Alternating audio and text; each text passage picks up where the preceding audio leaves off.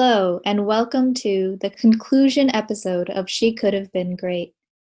We'd like to thank you, our wonderful listeners, for taking the time to listen to our play and for sticking through this podcast with us.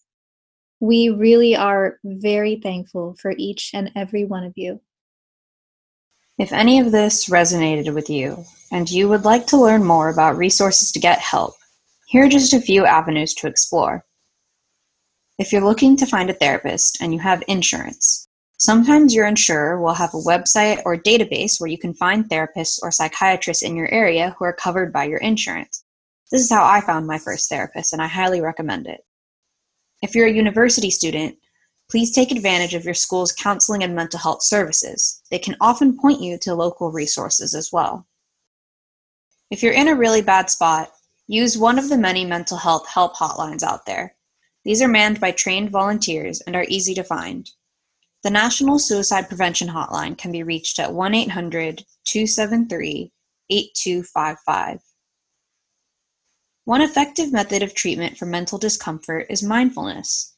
There are many resources online, such as guided meditations, daily practice guides, and journal entry prompts that can help you be more aware of what you're feeling and experiencing, which can in turn help you figure out the best path forward for you. Another choice, if you are looking for routine changes that might help you with mental distress, is cognitive behavioral therapy. Cognitive behavioral therapy is built on identifying and changing problematic behaviors to help you heal. This play was originally going to be performed through the student-run UT Austin theater organization called Foot in the Door Theater.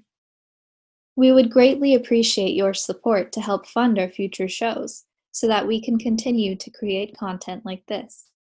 You can find information on how to donate on our Facebook or Instagram page under the name She Could Have Been Great. If you enjoyed this podcast, please let us know. You can rate us on Apple Podcasts or visit our Facebook or Instagram page to stay in touch. And with that, we hope you enjoyed being a part of this journey with us here on She Could Have Been Great. From our entire cast to you, thank you from the bottom of our hearts for joining us. And we hope you stay safe, healthy, and happy.